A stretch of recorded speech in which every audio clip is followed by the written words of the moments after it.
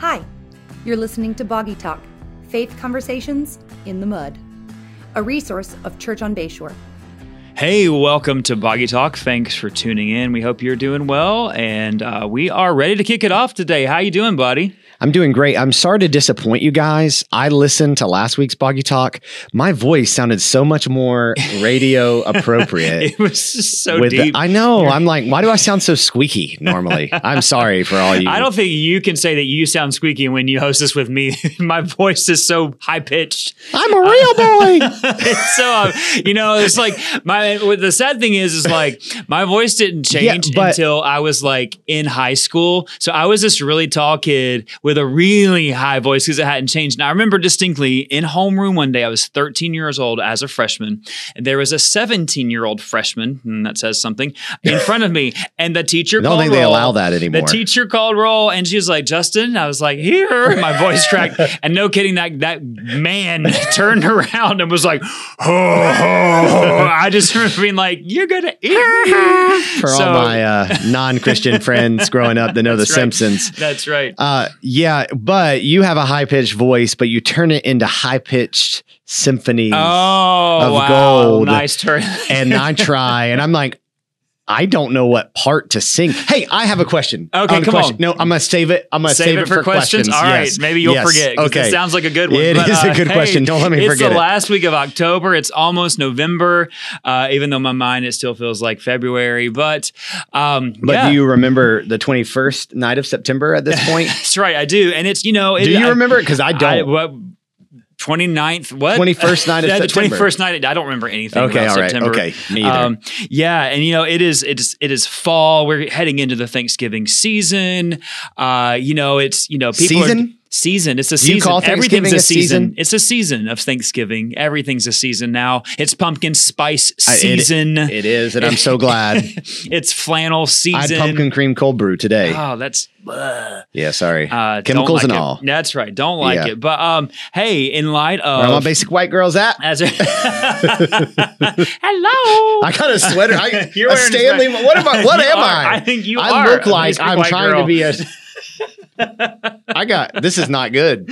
Can we change the subject? At least I'm wearing a hoodie. Yeah. So speaking of, hey, you who are listening are like, wait, I got to see this. It's fun. So it's the last week of October, headed to November, and this week is Halloween, and next week is Halloween. That's right. Goodness, because I can tell time and read a calendar.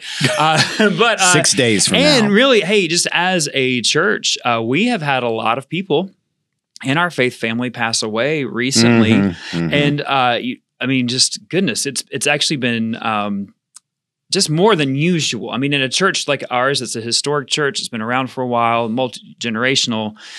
It's not like it's a rare thing, but it just has been exceptionally common the past few months. And so actually, we've been thinking a lot about death. So this week, we're going to just talk about death. Not what it is. Real light episode so, today. Let's talk about it. Let's just dive in. So I think we are very acutely aware of death because we deal with it a lot. We are. And really, not just people of old age who are dying, but, it happened. I mean, it can happen to anyone at any point. None of us are guaranteed our next breath. What's funny, a little aside, I really don't like talking about this simply because and it's probably just this unhealthy superstition, but you know how because you've dealt with death too, people are like, it was just the other day they were talking about this and now they're gone. And I'm like, I don't want to be that guy. It's just the other day they were doing a podcast on death. And I'm like, oh no. They're in a car accident. Oh, no. Anyway, so that's a mental aside there. Anyway, but let's dive in. So why do you think people as Christians, let's just start here, because then we'll talk about death and all the things we've got to talk about. But I would say this. A lot of times people say, when we talk about death, they're like, hey, how you doing? Well, I'm breathing. That's better than the alternative. Well, the Christian perspective on death is eternal reward with Christ. And so, though I know what people are saying, why are people afraid of death? I don't know, Justin. Uncertainty, I think. Yeah. There's so many places you could go here. So, I'm going to back that thing up real quick. Back that thing up.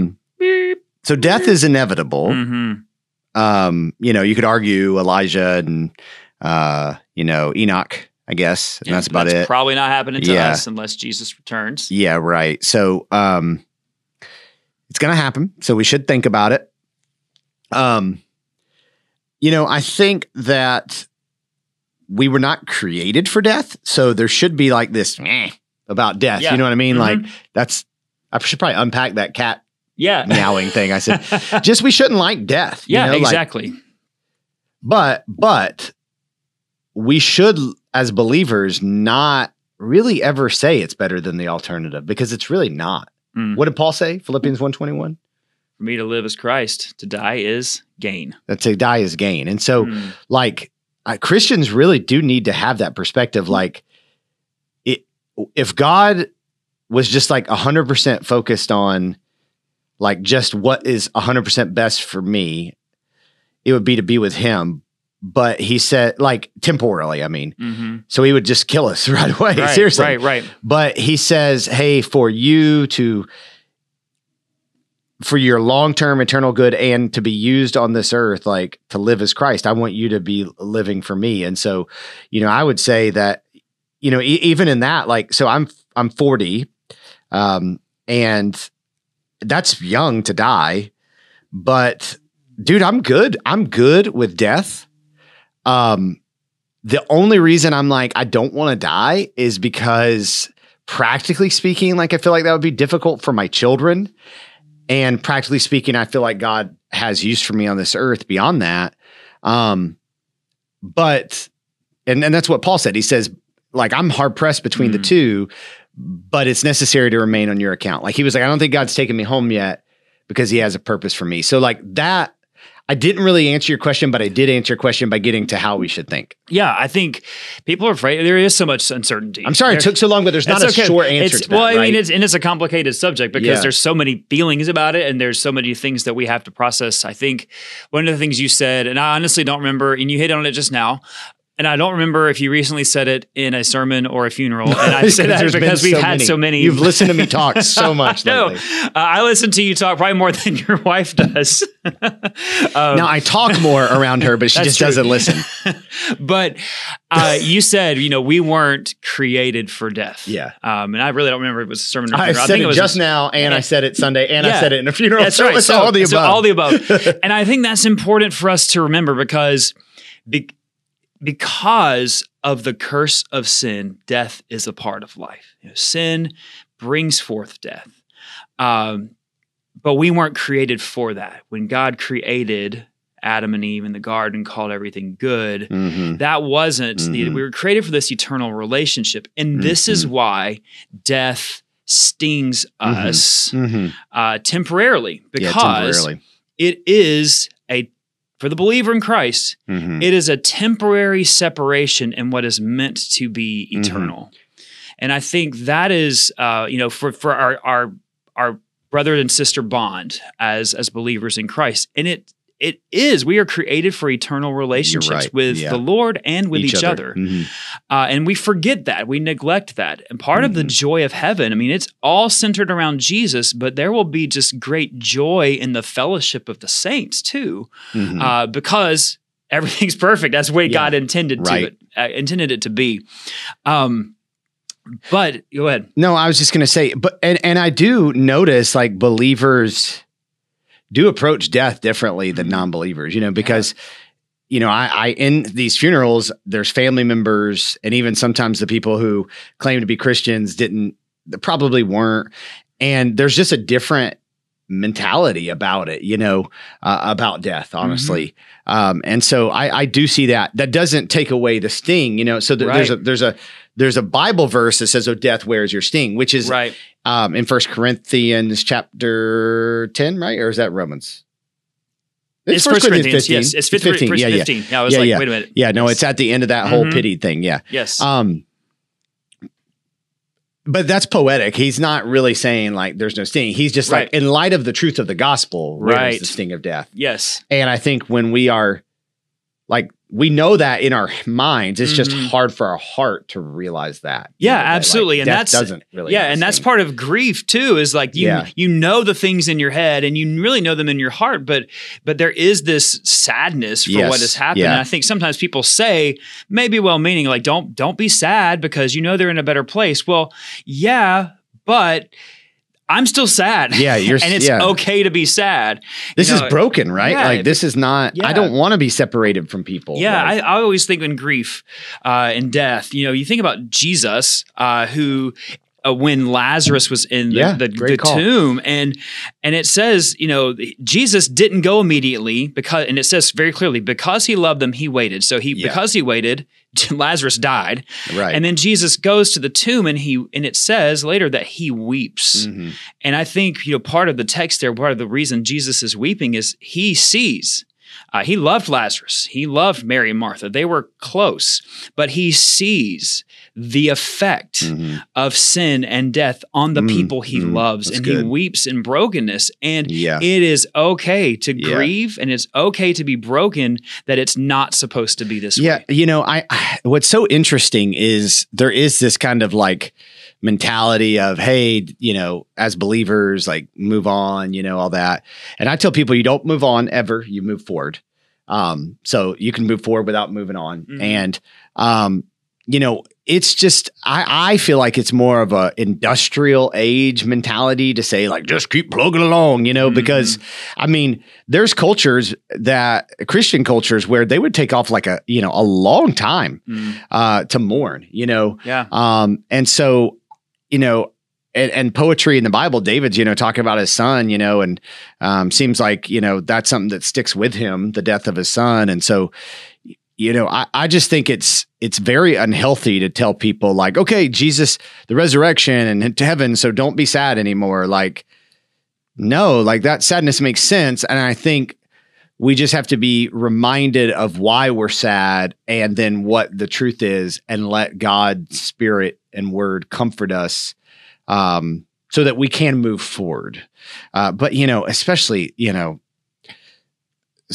the loss of a child, like you never get over that. Yeah. Like, and I hate when people give like, they just don't know what to say. And they're like, it's going to make you stronger. I'm like, well, that's a what? Yeah. I mean, yes, I guess. It will, hopefully, but also it's I want to be weak and have my child. Yeah.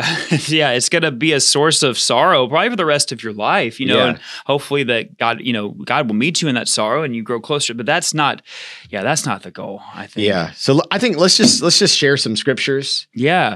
I didn't mean to slam my hand on the thing, boom. But so one of the things that I think about with death too is the fact like when scripture tells us to be absent from the body is to be present with the Lord. But it's not the full thing yet. When what Scripture teaches this concept really throughout. There's not this word isn't in Scripture, but the concept is this intermediate state that those who you're getting boggy now. Oh, here we go. But it's we are with the Lord immediately upon death, but our body is here. And Scripture teaches 1 Corinthians 15, 1 Thessalonians 4, and then Revelation 21, 22 talks about, when Jesus returns to bring the new heavens and new earth, that when he returns, those who are dead in Christ will rise, meet in the air, and that the full consummation of heaven, renewed bodies, no longer broken, no longer affected by the curse of sin and sickness. That is, it's hard to even imagine. How great it would hard to even imagine. But 1 Thessalonians 4, we do not want you to be uninformed, brothers, about those who are asleep, that you may not grieve as others who do not have hope. For since we believe that Jesus died and rose again, even so through Jesus, God will bring with him those who've fallen asleep. For this we declare to you by a word from the Lord, that we who are alive, who are left until the coming of the Lord, will not precede those who've fallen asleep. For the Lord himself will descend from heaven with a cry of command, with the voice of an archangel, with the sound of a trumpet of God, and the dead in Christ will rise first. Then those who are alive, who are left, will be caught up together with them in the clouds to meet them in the Lord in the air. And so we will always be with the Lord. Woo! Praise the Lord. I did not do that from memory. If you're listening, Proverbs says, in the pathway of righteousness is life, and in it there is no death. Yeah, that's just good. And I was thinking, in 2 Peter chapter 3, we just read this in our reading plan a few weeks ago, but Peter's warning against false teachers. And then in chapter 3, he talks about the day of the Lord, Christ returns, and he says, so in light of all of this, how then should we live as though in godliness and holiness? How should we live in godliness and holiness in light of Christ's return? And I think that's a question for us to wrestle with, is because death is inevitable, because we all will face death, we will face Christ, and what's going to be said about us, That's what right. legacy we'll leave, and only, before Christ, for the Lord, our only plea is Jesus, So in light of that, how will we live? Yeah. And I turn your attention to Revelation, that picture in Revelation 21 or 22, where there is no more sickness and no more death, no more tears. Like, wow. Like, It's like this incredible. is no more of this. Like, Yeah. Jesus is making all things new. Yeah. Like, Amen. And I think, we really have no idea what heaven's going to be like, except for what's revealed in Scripture. And even then, it's just eye has seen, no ear has heard. The things he's gone ahead of us to prepare a place for us. Preparing a place. You believe that he is preparing a place? Well, we're getting all like preachy, but that's just good. Man. I mean, what other hope do we have? What That's is right. our hope in life and death? Jesus Christ alone. Christ lives, Christ lives. Yes. All right. Well, should we go on to questions? Hey, then? let's move on. So, but if you do have questions regarding death, regarding what happens when we die, we would love to follow up with you. Send us a note. Let us know. Yeah. So questions. So go ahead. We don't have a lot of like serious questions, so we'll probably fire off these answers pretty short, right? I think so. Yeah, So okay. the first question we did have was, can Christians or should Christians participate in Halloween? This is a great question. And I think this comes from a place of, hey, there is an emphasis at Halloween on darker things, evil things. Can Christians actually participate in this? So I think, and some people would say, well, it's because it has pagan origins. Which is true-ish because it was actually like mystical Christian origins and All Hallows Eve. And it was, and that was actually kind of brought in after, some of the origins of Halloween actually predate Christ, with the Celtic religion, and which we don't know a lot about because there's not written. There's, we have like pictures and, I was going to say drawings, but, like etchings and things that they did. But, that they celebrated the harvest moon and they would wear costumes to ward off the evil spirits. And then a lot of that kind of got integrated with the Catholic Church and the Reformation. And we're talking, and there were pagan rituals that kind of Christians really tried to redeem somewhat. So, bringing us to our modern day Halloween. Yes. So did you know that Halloween is the second most profitable holiday in the United States besides Christmas? Because all the milk duds? Yeah, I guess so. And milk duds are duds. They're terrible. Why would you? No, they're delicious, dude. They're delicious. No. Yeah, if you would have had them in that game last week, they would have been up there too. Milk yeah, duds? milk duds, Reese's peanut butter cups. Man, milk duds. It was like the Three Musketeers win the most disappointing. You did like the invitational tournament in that last week, not the actual NCAA. Nice. Yeah, I mean, I understand why people are hesitant with some of the things that are associated with Halloween, especially with young, impressionable children. Absolutely. But I would ultimately say, like, can we really then celebrate anything with pagan origins? Like obviously Christmas, being tied to some pagan things. And I mean, Kirk Cameron put some video out that tried to like justify all the Christmas aspects, but come on, like a lot of it had pagan origins, and we redeemed it. The winter solstice and the evergreen tree representing light. That was all pagan origins that Christians did try to redeem. Yeah, and I think the Bible says in terms of festivals, like don't pass judgment on one another. I mean, that would be a stretch with Halloween because of there's really nothing Christ-centric about it. I'll just say what I've kind of embraced is, so we actually don't really let our kids wear scary stuff, even though one of them asked, and I'm like, I just, no. I mean, and I don't, if you do, I'm not like mad at you or think you're, going to hell for it or anything, but, we just kind of avoid that. And, man, it's a great opportunity to engage with our neighbors, meet neighbors in the community. Obviously, our church is leveraging it to do the fall festival, which we did last week, and have tons of people on our campus. So I just feel like kind of let's be in the world and not of the world with this. But total respect, like if you're convicted, about it, maybe because of experiences you've had. I mean, I get it. I'm not going to argue with you. Right. I 100% agree. I think basically to me, this is a matter of Christian conscience. And I think that we respect each other. We've got friends who don't do Halloween, and we've got friends who go all out, and they all both sides of that spectrum love Jesus with all their heart. And I respect what they say. We know their stance on it, and that's totally fine. And we kind of the same. We like go trick or treating and not scary stuff. And my hang with Halloween is more like, man, y'all got to find your own. We're not spending money on stuff. Yeah, so I'm with you, bro. Y'all got to just scrounge. You got to come up. You got to be creative. I mean, one year we literally just wore different color shirts and cut out white M's and put them on our chests, and we were M&Ms. When you have your big size family that's multi, we are not spending any money on. In fact, usually the candy we give out at Halloween is just like a collection of candy that our kids got. Like Christmas peppermints and stuff in that Halloween bowl. Oh, y'all got this at that. Oh, we were just put it on here.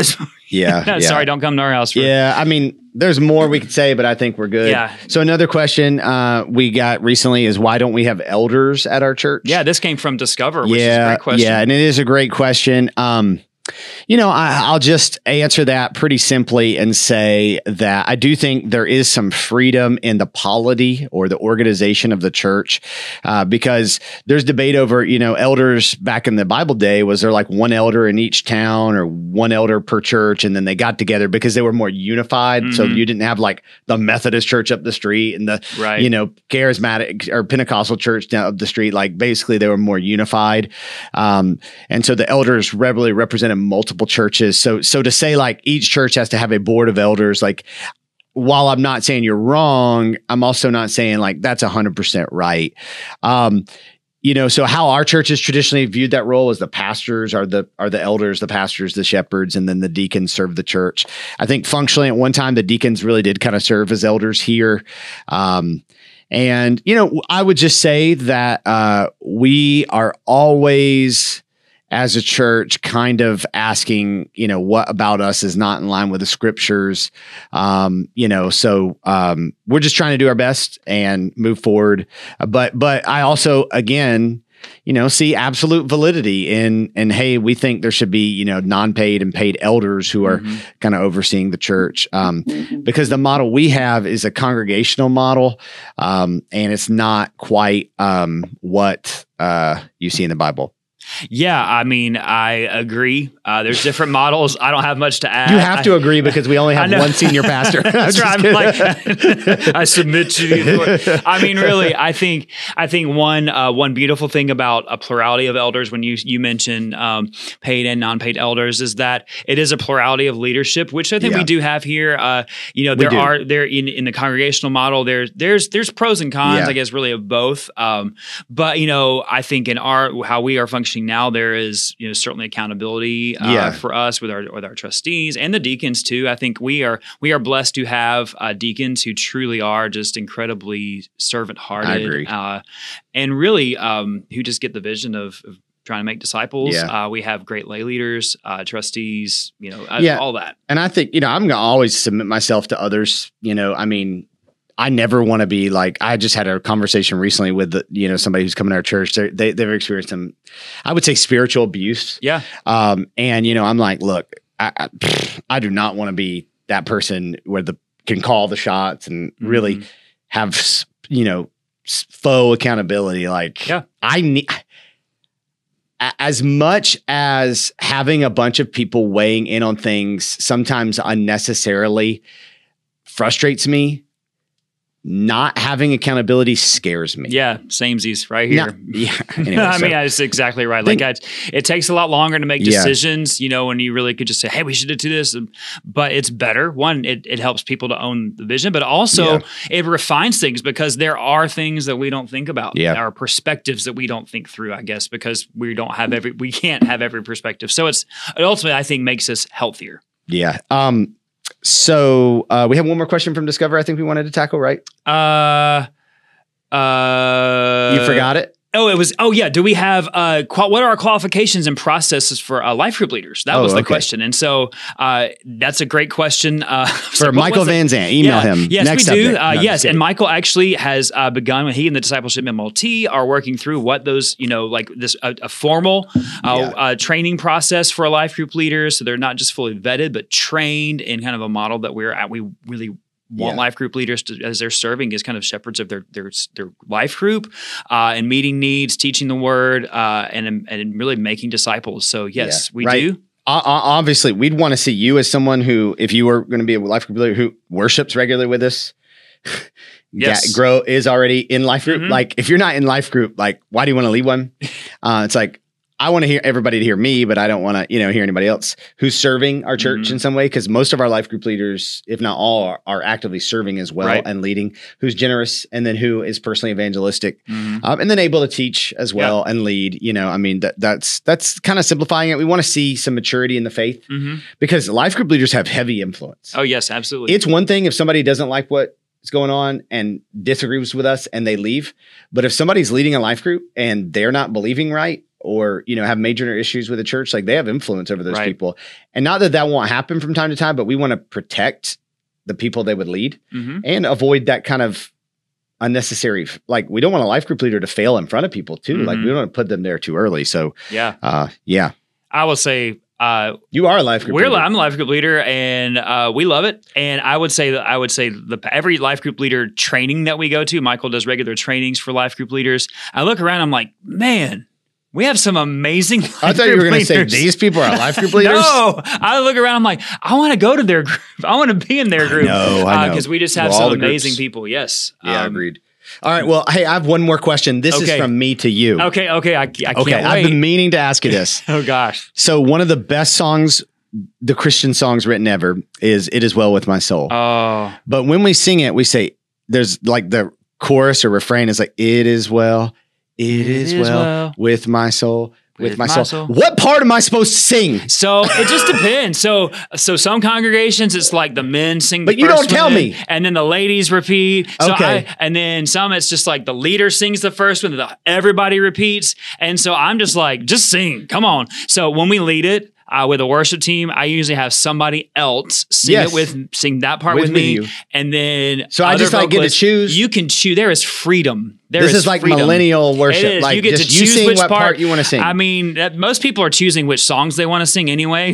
I'm not singing this song. I don't like it. Yeah. But no, I mean, I was kind of getting, but also not. When I scream that, some people were like, "Oh, why do you do that?" And some people were like, "Yes, thank you so much for asking that question." So, if I need to give greater clarity about what part to sing with It Is Well, I will wave my arm and be like, I will point. If you listen to Boggy Talk, the next time we do that song, you're going to be snickering when we get to that beautiful song and that beautiful part. It is well. Yeah, what a good song. I usually sing the first part, and I'm like, is that because I'm a leader? Am I arrogant? Like, is only Justin supposed to be singing that? It is not a solo. Okay, and I could be like, hey, men, sing this with me, and ladies respond. Or you could do it vice versa. But then nobody would sing the men's part? Yeah, they'd be like, because hardly anyone does. All right. Come on, sing, y'all. Let's move on to the game. All right. No more games for about there. All right. So since, we had the fall festival, we're talking about Halloween and Christians not being down with that. What we're going to do is I'm going to throw out some Christian alternatives, and I want you to tell me why that was started. What that was started in an alternative to. So some of these are easy. I grew up in church in the 80s and 90s, and so I probably actually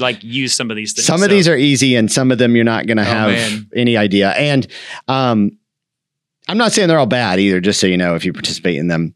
So what is a judgment house? And why did it start? Oh man, that is instead of haunted houses. Yes, we have judgment houses or tribulation trails. Tribulation trail. That's what one was called too. I went to, and they are literally to try to scare the hell out of people. So there's also hell houses. Oh, that the same thing, I guess. Yes. They you want to see what they try to picture what hell is going to be like. So people at the end will just make this. Oh, I want to trust in Jesus, so I don't have to go there. So an advertisement for one of the first judgment houses ever said, "What is scarier than a haunted house? Eternal damnation." Oh, wow. I mean, it's true. That was effective, in the 70s, yeah, 80s, it really was. Yeah. Could you imagine doing that now, thinking that's effective? Yeah. I mean, it's right? true. It doesn't mean it's not true. So when I did a skit one time, there was a judgment skit when I was a youth guy, and I wasn't the best person in the world. And they were like, we think you'd play the devil really well. Seriously. I was like, wow. Thanks, okay. Maybe. Okay. I don't know if you'll have any idea what this is. Okay. Angel on Assignment. Angel on Assignment? What that is a Christian alternative to. Is that someone who just like, I don't know, like that, like AAA, like the Christian AAA. That's good. That's Christian good. AAA. That was a good there's guess. People with flat tires where yes. go out and meet people. Yes. I have no idea. No, it is an alternative to Elf on the Shelf. No. Yes, you have an angel on assignment. There's also Wise Men's Journey instead of Elf on the Shelf. Wow. And Shepherd on the Search instead of Elf on the Shelf. Man, those are way more spiritual than Snoop on a Stoop. I saw that the other day. It was a little plush Snoop Dogg that you like put on. And I was like, now I would be more likely to have Snoop on a stoop than I could do Snoop on. We don't do Elf on the Shelf just because there's too many things going on. But well, yeah, Elf on the Shelf. Sorry to offend you, but it's like, look, we don't need to see your Instagram posts about how creative you are every single day. Some of you are very creative. I know. And I would love Keep for you to volunteer to yourself. In the creative department. Let your acts of righteousness shine before. Anyway, okay. All right. PureFlix. That's easy. Oh, that's like the Netflix. It bleeps out all the stuff. Yeah. Yes. Yeah. In addition to PureFlix, which is Christian streaming, there's CrossFlix. There's Yippee. What is that? Yep. It's a Christian streaming. Yippee. And there's his channel. His channel. That's really arrogant, isn't it? Yeah. Like, this is his channel. This is what, so everything on there is God approved. Yeah. Like even the acting that is probably really bad. Like when churches call their church Christ Church, I'm like, I get where you're going with that, but like, is mine not down the road? Okay. Anyway. All right.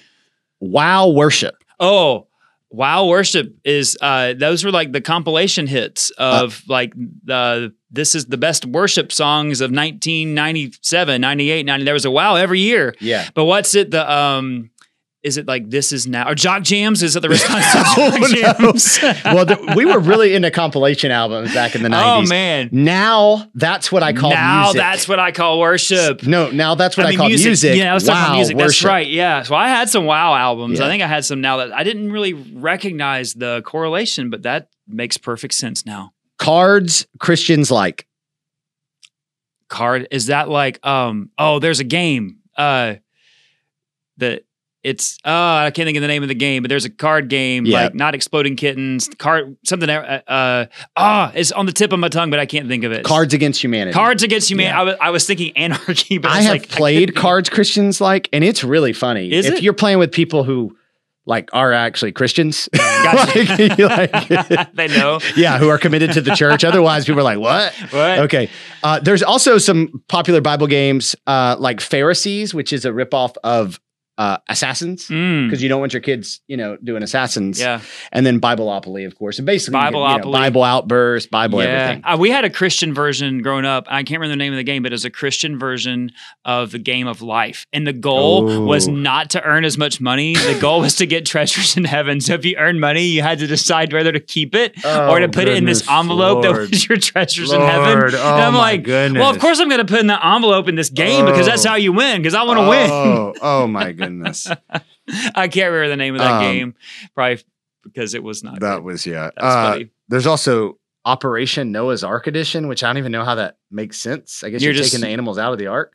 Oh, that's weird. Yeah. I mean, okay. I don't know. Praise Moves. Praiz moves. Oh, is that like Just Dance? No, it is an alternative to yoga. Oh, okay. And they really marketed how bad yoga was, which, there is some roots of yoga that are not good. But so you do praise moves. And while we're on that subject, let's talk about doing the same movements, but with they're just doing the same movements, but you would think with Praiz, it clearly was in the 90s.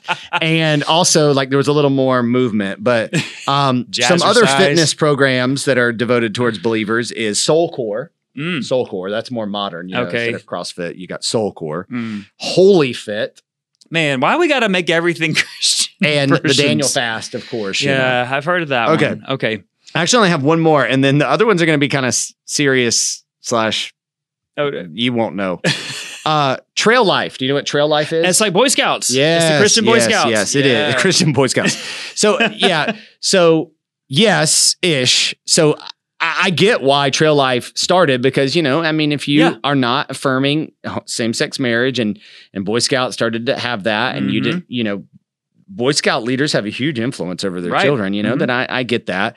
But then they kind of portrayed it as like it's Christian based, but it's really like Christian nationalist. And the female version is American Heritage Girls. Oh, wow. So, which is fine, but just like don't like mix in. Yeah. Anyway. Extra. Okay. Yeah. But it's because conservatives have to appeal to evangelicals to get their thing going. So anyway, it comes down to money. Okay. Those are the funny things. Now, legitimately. Okay. Church marketing. What has that replaced?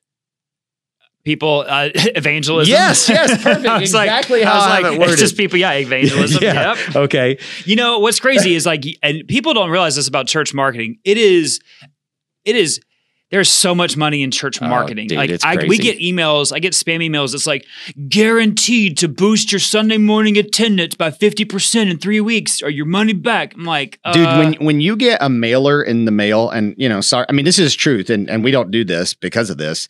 I mean, even in this area, you're talking 10 grand easy per mailer in just Niceville, so like plus design of the mailer, like it's just crazy. So there's churches spending hundreds of thousands of dollars, on that stuff. Yeah. Fog machine. What did that replace? The Holy Spirit. Yes, man. We are on the same wavelength. Yeah, I mean, we're on the same salty wavelength here. It's so true. I'm like, oh no, we can't have worship without the fog. I mean, there's the Spirit. He's moving in. We welcome you here, Spirit. We welcome you here. Next year comes the gold. So nothing. Thank you for never saying we welcome you here, Father. Like, he needs us to. Open up the gates for him. Open up the windows. Let the light in. We give you permission to work in our he doesn't need our permission. Yeah. But, so I don't have a problem with churches who use that because they use it. Yeah, it has to do with lighting because there's lights you can't see without the haze. But I'm also like, man, but there are people who are like, we have to have that. And it's not, it sets the mood. I'm like, well, All right, last one, which is kind of not fun, not fair. Churches that do the meet and greet time, what's that an alternative to? Potlucks. I don't know. Just people actually being hospitable. Real relationships. It is. We better have the meet and greet time. How about you just say hey to the people before the service? Just meet them before the service. You don't need me to tell you to be on shake a time. hand. Then I have to be on time, and I actually may need to be early. But it's so funny. So at our previous church, we did the meet and greet, and I don't hate the meet and greet, but You're an extrovert. Yeah, exactly. But everyone in our small group hated the meet and greet. And it became this running joke how some of them were like, yeah, we purposely get there late so we don't have to be there for the meet and greet. It's just, I'm an extrovert, so I'll meet and greet all day, but it's just like the most awkward. But it's also in the meet and greet time, unless you do it for a long extended time, it's pretty superficial. But if you do it for a long extended time and nobody's talking to you, it's really weird. Yeah, you're just like, well, I guess they all know each other. Yeah, I know. Yeah. Well, speaking of knowing each other, we know and love you, Boggy Talk Nation. We do know you and love you. And hey, if you've got more questions for us, please send them. And because we would love to have some questions to answer. Yes. Hey, thanks for tuning in and be sure and tune in next time. Thanks for listening to Boggy Talk. We are so glad you joined in the conversation. Go ahead and subscribe so you don't miss a beat.